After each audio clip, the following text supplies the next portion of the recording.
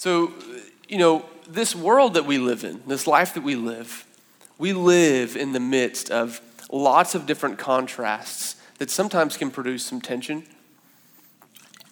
We've seen that even tonight. We started off our time together thinking about this tragedy in Paris. And then I get up here to start talking, and we're looking at this triumphant moment of our birthday Sunday. And we feel that in our lives, this contrast between tragedy and triumph and walking in that. I think all of us are familiar with contrast because it's such a part of who we are. And without contrast, many times we would not be able to see things for what they are. And just to help us understand, to help us see that I think all of us, we understand contrast pretty easily and pretty fully. We're going to do a little word association game here. I'm going to say a word, and I want you to say the first word that you think of, okay? Everyone participate in this, and we're walking in contrast. We're learning to understand how big of contrast we experience in this world, okay? So I'm going to say one word. You say the first thing that comes to your mind. Everybody ready? All right, up. Very good. See, this is easy. You guys can do this. Open. There you go. North. There you go. Dead. Yeah. See, we all know this contrast that we experience.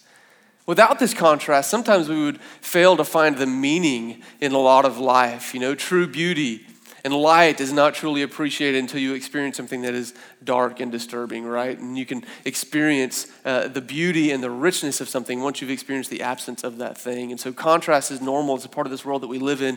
And the story that we read tonight is we're going to experience this contrast in Mark's gospel. Now, unfortunately, we're going to be starting on kind of the bleaker side of that contrast. And it's going to feel kind of grim for a little while. I just want to prepare you as we walk through this. You're going to feel the weight and the heaviness of the contrast that Mark is walking us through.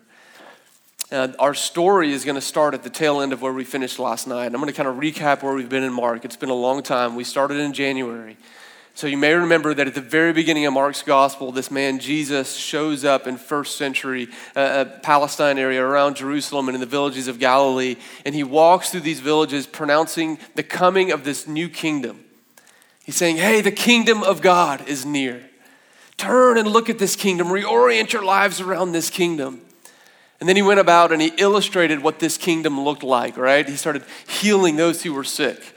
He took lame people who'd never walked and he helped them stand up and walked. He took blind people who'd never seen and he helped them to see. He cast out demons and he taught. He had such beautiful teachings about love and hope and joy. He stood up to religious bullies and wouldn't let them push around those who were around them. I remember about halfway through the story, he starts telling his disciples, hey guys, we're going to Jerusalem and I'm going to be betrayed and I'm going to die, but I'm going to rise again. Remember, he tells them this 3 times and they still don't fully understand what he meant. And then last week, we get to the cross. And Dave stood up here and talked with us about the importance of not only being familiar with the cross, but really being formed by the cross. So our story tonight picks up right in the middle of that. The cross, the story of the cross has finished. And we enter into the story at a pretty bleak and grim moment of Mark's gospel. And to help us grasp this and help us relate to what's happening, I want to just take all of us to a place that all of us have probably experienced. I wonder how many of us remember the first time that we ever watched or heard somebody grieve over someone that they lost. I remember my experience very clearly. I was 11, almost 12 years old. It was 1991. I was in 5th grade, and it had been actually a hard year for my family. My mom had walked through a battle with breast cancer, and she was in recovery and doing well, but it was in September of that year. We were at our home, and I remember getting this phone call on our home phone, and I answered it, and it was my mom's aunt calling. But she didn't ask for my mom, which ticked me off that something wasn't right. She asked for my dad. So I remember giving the phone to my dad and watching him take the phone and watching the expression on his face change as he listened to her voice and then listening to the tone of his voice change. And he went into the other room to finish this conversation. When he got off the phone, he hung up and he came back and he told my brother and I to stay in the living room and he walked my mom to the back end of our house. And I wasn't sure what he was sharing with her. But what he was doing was going back there and he was sharing with her that her grandmother had passed away. And this was the woman that had raised my mom. This is the woman that stepped into her life when her own mother stepped out. The woman that my mom had watched battle Alzheimer's for several years. And I didn't know that's what my dad was telling her, but I remember being in the living room of our house and just hearing this groan come from my mom like I'd never heard before. It was this cry that came from a deep place within her of sorrow. And I just remember her wailing. And the picture of my dad holding her and comforting her as she entered into this experience of loss. I'd never felt the weight of death in my life until that point. And I watched my mom receive the weight of that death pretty heavily. And that's where we find ourselves at the beginning of our story in Mark chapter 15. Let's look in verse 42. It was preparation day. That is the day before the Sabbath. So as evening approached, Joseph of Arimathea, a prominent member of the council, who was himself waiting for the kingdom of God, went boldly to Pilate and asked for Jesus' body. We'll just pause here for a minute. So remember, Jesus died at midday on a Friday. The next day was the Sabbath, and on the Sabbath, the Jews were not allowed to do any work, and that included burying your own dead. And so this man, Joseph, who was a member of the council, that is the Sanhedrin, this Sanhedrin group that we've talked about multiple times in here on Sundays, he stands up in opposition to his peers on the Sanhedrin, and he wants to give Jesus this honor of burying him before the Sabbath. And so he comes to Pilate. Look at verse 44. Pilate was surprised to hear that he was already dead, that Jesus was already dead. So summoning the centurion, he asked him if Jesus had already died. And when he learned from the centurion that it was so, he gave the body to Joseph. So Joseph bought some linen cloth, took down the body, wrapped it in the linen, and placed it in a tomb cut out of a rock. Then he rolled a stone against the entrance of the tomb. Mary Magdalene and Mary, the mother of Joses, saw where he was laid. See, I think Mark in this short passage here, he is trying to communicate one thing. He introduces 5 different characters that play a role in this part, and each of them is pointing to one undeniable fact, and that undeniable fact is that Jesus Christ has died. He's dead. You got Joseph, this man on the Sanhedrin who comes to ask if he could have the body because he has seen that he is dead. You have Pilate, who finds it hard to believe that he's already dead because many people would hang on a cross for a couple days before they died. And so he calls for the centurion, this third character, and the centurion goes and he verifies for Pilate that yes, in fact, Jesus is dead. And then you've got these 2 women named Mary who are there to witness the whole thing. They see Joseph take Jesus' body off the cross and put it in the tomb. And all 5 of these characters are in this story to verify that Jesus, in fact, was dead. And then Mark emphasizes it even more in his word choice. In verse 45 and 46, we find the word body, but it is not the same word for body in the original language that they would have used for someone who was alive, like you and I talking about our bodies. It literally is the word corpse. And so the picture he's giving is that Joseph goes to Pilate and he goes to the cross to receive the corpse of Jesus. I've never thought about that before till this, the corpse of Jesus. Those hands that had touched so many to bring healing to their lives were now just pale and lifeless. That mouth that had spoken so many wonderful and encouraging words was now just left open, no words coming out, just still. And those arms that had embraced children and welcomed kids into his midst were now lifeless and just at his side. Mark is trying to help us see that Jesus really is dead here. He has died. Many would teach later that maybe Jesus didn't really die, the resurrection. Maybe he didn't really die. Maybe he just kind of passed out and they buried him and he came back. Mark is trying to help us see that is not what happened in this story, that Jesus has died. Now, I know that this is kind of morbid and very grim, but we just need to camp out here just for a minute more. I think all of us need to face this reality. The reality is that the world that we live in, it is just invaded by the reality of death, isn't it? We all know that it's true. It's like this cosmic elephant in the room. Many of us, it's not pleasant to think about. We don't like to think about it, but it is a truth and it is a reality. It's like this inconvenient reality about the world that we live in. We see it in like the story that I told about my mom and her grandmother. But it's not just that we see it in those that get older and their bodies wind down and die. We see it too when someone that is too young gets diagnosed with a life-taking illness. We don't just see it at work in the human body. We see it at work in many areas of our lives, right? So I buy a brand new car, and it's only brand new for a little while, and then it starts to what? Slowly break down. I buy new clothes, I buy a new shirt, and by the end of that year, remember, I have to replace that shirt because it starts to wear out or break down. It's like there is this gradual winding down at work in our world. And we all know that it's true. It is this unescapable reality. And none of us really like it, and I don't like it either. And this week, as I wrestled with this idea of death and the reality that it poses in our world, I kept thinking about our faith, about Christianity.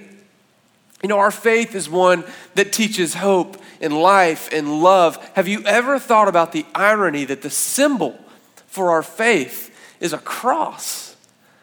A cross. A cross is the symbol of, it's a symbol of death. It was a device that was used to kill people like what killed Jesus, and yet it has become the recognizable symbol for the faith of Christianity. And in many ways this week as I reflected on it, I thought, yes, the cross is an appropriate symbol for our faith, but in many ways the cross is an insufficient symbol for our faith. It's appropriate. The reason the cross is appropriate is because it points us to sin and the weight of sin. You see, sin is not just this list of do's and don'ts that we should or should not do. Sin is the weight that is on our world that brings death into our world. Death did not exist until sin entered the world. Death came into the world when sin came into the world. And so the cross reminds us of the weight of our sin, the weight of our guilt, and we look at it and we remember that Jesus went to the cross so we didn't have to. And it reminds us that as long as sin is at work in the world, that death will reign. And it reminds us of our own frailty. But it does more than that. The cross reminds us that we don't have a God who sits back at a distance and looks at this world where death is wreaking havoc and just watches it go on. No, we have a God who steps into this world. He steps toe to toe with death and he looks it in the eye and he goes to battle with it. This is the kind of God that we serve, and this is why the cross is an appropriate symbol. I hear people say, okay, I understand sin, I understand Jesus, had to come to earth, but why did Jesus have to die? Why did he have to die? And I think it's just because this is the unescapable reality of a broken world and humanity. We will all die like Jesus. And if Jesus was truly going to step into our shoes and take our place, he had to experience the depths of humanity the same way that we experience it. And so he comes to earth and he looks death in the eye and he even submits himself to death. But although the cross is an appropriate symbol for our faith, I also think sometimes it is an insufficient symbol for our faith. And this is where the contrast comes in our story tonight in Mark. Let's look together in chapter 16. So in chapter 16, we turn this corner and now Jesus has been buried. And chapter 16 starts on Sunday morning and it says, when the Sabbath was over, Mary Magdalene, Mary the mother of James, and Salome brought spices so that they might go to anoint Jesus' body. Very early on the first day of the week, just after sunrise, they were on their way to the tomb. I want us just to imagine what this was like for these women. They have watched their friend, their teacher, their Lord die on Friday. They have seen his dead body placed in a tomb. You imagine the grieving that they've been experiencing. Probably spent their entire Sabbath grieving and mourning over the loss of Jesus. I bet it was probably hard for them to eat. They probably didn't have much of an appetite. But they had a hard time sleeping on Saturday night. And so Sunday morning, it says they get up. And it's just after sunrise, they're on the way to the tomb. And in the fog of their grieving and in their haste to get to the tomb, they forget that they don't have a way into the tomb. See, the tomb back then would have been a cave that they would have rolled a huge stone in front of. And so look, in verse 3, it says, on their way to the tomb, they asked each other, who will roll away the stone from the entrance of the tomb? And in verse 4, but when they looked up, they saw that the stone, which was very large, had been rolled away. And as they entered the tomb, they saw a young man dressed in a white robe sitting on the right side, and they were alarmed. Don't be alarmed, he said. You are looking for Jesus, the Nazarene, who was crucified, who was dead. And look at these phrases. He has risen. He is risen. He's not here. He says, see the place where they laid him. There's nobody. But go and tell his disciples and Peter, he is going ahead of you into Galilee, and there you will see him. Just as he told you, trembling and bewildered, the women went out and fled from the tomb, and they said nothing to anyone because they were afraid. You know, all of the other Gospels, Matthew, Luke, and John, they all contain more details about what happened at the tomb that day. They all contain more details about what happened after the tomb that day. But I think Mark keeps his account short and simple because he's trying to communicate one simple fact, and that is that which was dead has become alive. That Jesus Christ, who he has just painted a very clear picture in chapter 15, was completely dead, has now become alive. He has risen. And so the cross, it is an appropriate symbol for our faith, but it is also an insufficient symbol for our faith because the story of Jesus does not stop at a cross. The story of Jesus goes on to an empty tomb and a resurrected life. For much of my life as a Christian, I think I just kind of made the resurrection like an afterthought. The cross was always at the center of what I understood to mean the meaning of my faith. And the statement kind of went like this. It would be like, Aaron, you have sinned, and because of that, you are guilty. And because of that, Jesus needs to crawl up on the cross and die so that that guilt can be removed from you. That is a true statement. And yet it is also an incomplete statement. Because Jesus did not just die on a cross, but he went to a tomb and he conquered death for us. He arose from that tomb that he was placed in. And see, I think for much of my life, I have treated Christianity as though it is like this somber reality. I can remember coming to church on a Sunday and coming to the communion table, and even if I wasn't sad, I would try to make myself sad, because I thought I needed to take this juice and this bread. I needed to remember Jesus on the cross and all the pain that he suffered. I remember when I was in college, we used to sing this song that went, "Can he still feel the nails every time I fail?" And I would sing that and be like, oh God, I'm sorry. And it's like we treat Christianity like it's this somber, sad experience. And I think it's because for many of us, we get stuck at the foot of the cross and we never get to see the empty tomb. But it shouldn't surprise us, that we get, that the cross captures us more than the tomb. I think that the cross captures us. And I think we resonate with the cross because all of us are just all too familiar with our own sin. We're all too familiar with our own guilt and our own shame, right? And so this cross, this place where Jesus dies for us, feels like it carries so much meaning for us. The significance of the cross feels real to us because we all know our own failure. But I love this picture that Mark gives in chapter 16 because he tells the angel to give this message to these women. And part of the message is, hey, go to my disciples and go to Peter. Go to Peter. He singles Peter out. Do you remember what Peter was doing the last time that we saw him in the story of Mark? The last time we saw Peter, he was betraying Jesus. He was denying him. He was sitting at the foot of the cross, so to speak, knowing that he had failed his Lord and failed Jesus. But Jesus shows up in the empty tomb. He says, hey, go get my disciples and even Peter.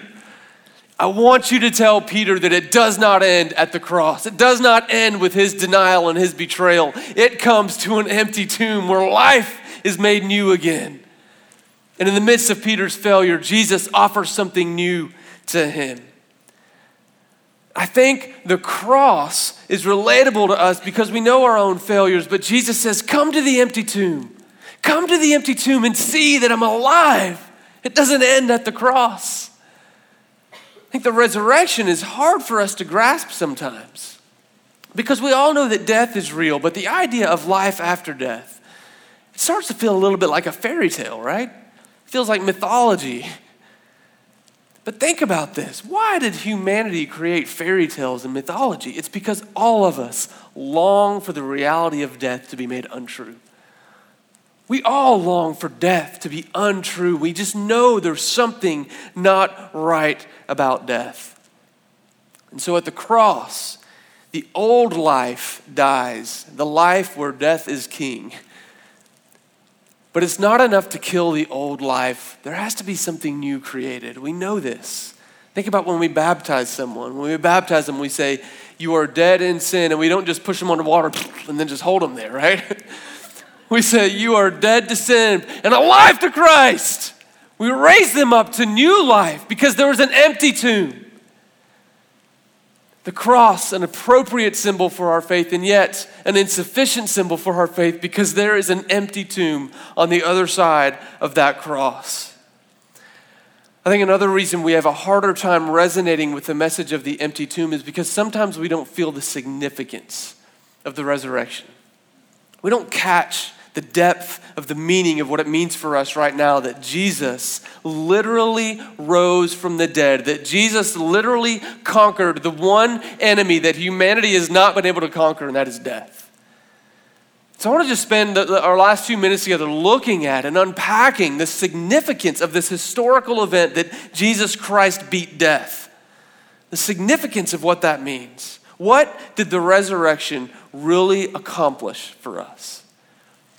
There was this guy named Paul who started following Jesus shortly after he was resurrected, and he gave his life to telling those about the good news of Jesus' death and his resurrection. And he would write many letters, and he wrote much of the New Testament. And he wrote one letter to this little church called Corinth, in a city called Corinth. And we have one of those letters in the Bible. It's 1 Corinthians. If you want to turn there, you can. And in 1 Corinthians chapter 15, Paul starts to talk about this idea of resurrection and why the resurrection of Jesus is such a crucial element of our faith. I'm going to read in 1 Corinthians chapter 15, starting in verse 19. And what I want us to see here is that the significance of the resurrection, what it accomplishes is two things. One, it accomplishes a new life after death. And two, it accomplishes a new life right now. That the resurrection creates a new life after death, and it creates a new life right now. So look with me in verse 19 of chapter 15. Paul writes, if only for this life we have hope in Christ, then we are to be pitied more than all of humanity. But Christ has indeed been raised from the dead. He is just the first fruits of those who have fallen asleep. Paul here is even changing his language about death. I love this. He's not talking about falling asleep as the thing we do at night when we lay in bed.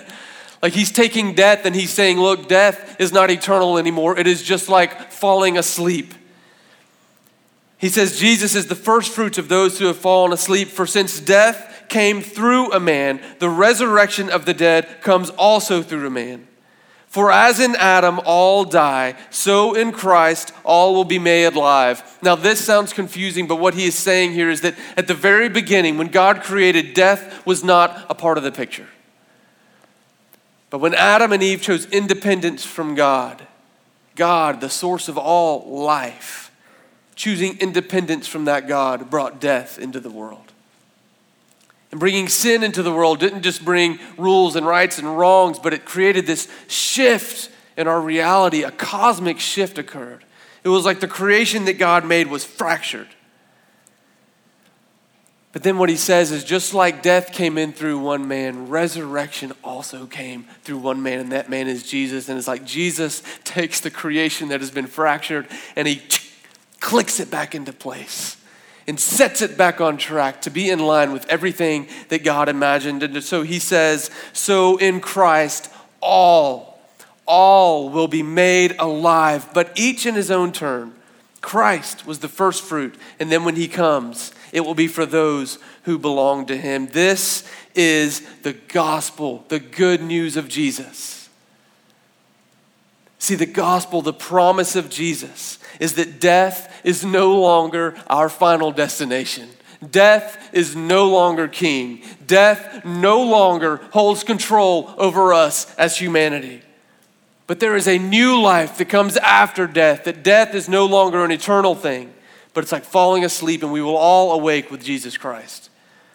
The promise of the gospel is that even though we will die in this life just as Jesus died, we will also rise just as Jesus rose. This is Christian resurrection, and this is not to be compared or not the same as what Hindus would teach as reincarnation or as what Buddhists might describe as rebecoming. This is rising as you. You will rise as you fully who you are. So it will be me, Aaron, that is resurrected. It'll be Stoney, it'll be you that is resurrected. It'll be us completely in who we are. But it'll be us in the way we were meant to be, without our shame, without our fear, without our guilt, without our sickness, without our worries and our concerns, but it'll be us completely as we are intended to be in perfect relationship with the God of the universe. This is the picture that the writer John gives us in Revelation 21, where God says, look, I'm making everything new. The resurrection started this journey towards everything being made new, where God will wipe every tear and there'll be no more mourning because there will be no more death. This is a beautiful picture of the gospel. Now, I know many would hear that and you might say, okay, new life after death, that sounds like, pie in the sky theology or escapism theology. It just gives Christians a reason not to care about what happens in this world because all you care about is getting to heaven. And I understand those objections. But that's why resurrection life is beautiful, because it is not just about what happens after this life. See, resurrection life, it gives us hope for a life after death, but it also offers us new life right now. Resurrection life changes the way that we live in this world. You see, until we step into the reality of the resurrection life of Jesus, we will still live as though death is king. Until we embrace the resurrection life, we still live as though death reigns and has control over us. And this radically changes the way we live this life, because we will live as if this is all there is. We will look at life as birth and death as the two bookends to all we ever experience, and everything in between there is all we have to live for. But if we believe that death is no longer king, if we believe that our future is not just death in a grave, that our final destination is not a grave, it changes us radically. It will change everything about how we live in the present. It changes how we walk through the contrasts of this world. Remember what we talked about, the triumphs we experience in this world, but also the tragedy. Resurrection life changes the way we encounter both of these things. It changes how we interact and how we deal with both the good and beautiful and wonderful things of this life, and how we deal and interact with the really painful and hard and tragic parts of this life. Let's start with the good and wonderful things. You see, resurrection life, if we believe there's something more beyond this world, changes how we deal with the good and wonderful things. You see, when death was king, when death reigned, when we believed that this was all there was, the good and the beautiful things in this world threatened to define us. They threatened to give us our meaning and thus control us. Because if it's only for this life, then I need to hold on to everything that I can. I need to find my meaning behind everything in this world as best I can, and I need to indulge in every pleasurable, good experience as best as I can in this life, because once I die, I get nothing more, it's all gone. And when we do that, those things threaten to define us. Think about how this impacts our walk with God. If we are not living in resurrection life, and we look at this life as all that there is, then we'll say, okay, God, I'll follow you, I'll go with you, and I'll go where you want me to go and do what you want me to do, unless it's gonna cost me something. Unless you want me to give something up, because this is all I've got and I don't want to have to give anything up. I think about how it impacts the way we look at work and success. I think those are good and beautiful things in this life, work and success. But when death is king and when the end we feel like is all there is, then our work and our success begin to define us. We begin to feel like we have to find our meaning and our purpose and how good we are at the things that we do. And when we do that, that begins to control us. But man, when we embrace resurrection life, when we believe that there is more beyond the grave, then the good things of this life don't define us, they don't control us. We can enjoy them. We can appreciate them. But they don't define us and we don't need them. This week when I was working on my sermon, Brandon asked me, he said, hey, what do you think Jesus had in mind when he got up and walked out of that empty tomb? What do they have in mind for us? And I sat there and thought, and the first thing that came to my mind was Acts chapter 2. See, Acts chapter 2, we have this beautiful picture. You see the disciples have encountered the resurrected Jesus, and then they've gone to Jerusalem, and they have begun to preach that Jesus died, but that he has been resurrected, that death could not keep its hold on Jesus. And 3,000 people give themselves to this hope of resurrection. And in Acts chapter 2, we have this beautiful picture of people just pouring themselves out for one another, showing that the things of this world do not define them, that they don't need them. Listen to this. In verse 43 of Acts chapter 2, it says, everyone was filled with awe, and many wonders and miraculous signs were done by the apostles. Another gift of resurrection life is the inbreaking of the kingdom now. Wonderful signs and miraculous works. But then look in verse 44, it says, all the believers were together, and they had everything in common. They sold their possessions and goods, and they gave to anyone as he had need. And every day they continued to meet together in the temple courts where they broke bread in their homes and ate together with glad and sincere hearts. This is a picture of people who understand that this life is not all there is, and they don't have to hold on to everything in this life. And instead they open up their hands and they begin to live with this radical generosity towards one another, because they realize there's more beyond the grave, and our life is not defined simply by the things we have in this life. I've experienced this firsthand. I've received the radical generosity of God's people who live in resurrection life. I remember when I moved here 2 years ago, my wife and I and our 2 boys moved here from Canada, and we had closed our church plan. It was a really hard season, and we had sold most of what we had in order to have enough to get to move to Nashville. And when we got here, we didn't have a whole lot for our house. I remember one day Dave Clayton calls me. He's like, hey, what do you need? Like, what do you mean? He's like, well, what do you need for your house? I was like, I need a lot of things. He's like, okay, what do you need? I'm like, well, I need a washer. I need a dryer. My kids don't have a bed to sleep in. We don't have a kitchen table. Like, we just did not have a whole lot. And before I knew it, like within a day, he's calling me up. And he says, I love to give our people a chance to be generous. And I don't know who, but somebody in the Ethos family, multiple people I think, just opened their hearts and their hands to us. And within a week of moving here, my boys had a bed to sleep on, and we were given money to buy a washer and dryer, and somebody made us a kitchen table. Like, gave us the gift of their time and their energy and made us a kitchen table. This is what it looks like to live the resurrection life now. When God calls us to go, we're willing to let go of wherever we need to. And when our family has needs, we're willing to open up our hands however we need to, because we don't believe that our life is confined to what happens in between these 2 bookends. Work and success are redefined in resurrection life, right? Instead of extracting our meaning and our identity from our work, we get to bring meaning and hope to everything that we do. Even the most mundane tasks can be injected with hope and meaning, because you see, in resurrection life, nothing can take the hope that is planted within us. And so that's how we deal differently with the good and the wonderful things. But resurrection life also changes how we deal with the hard and the difficult things in this world. You see, when death reigns, when death is king, then the hard and difficult things of this life threaten to destroy us. If this life is all that there is, then we say, if this is what this life has to offer me, and when we experience suffering and pain and sadness and death and loss and shame, it's like, what else is there? It feels hopeless. It feels like it's going to destroy us. And so we try to run from these things. The problem is we can't run for them, right? We all know this. These hard things always have a way of finding us. And running from them does not deal with them. We see this in the disciples in the first century. You know, read in chapter 2, well, in chapters 4 through 7, chapters 5 through 7 of Acts, we see persecution break out against the church. And we see how they respond to these difficult things. There's this man named Stephen.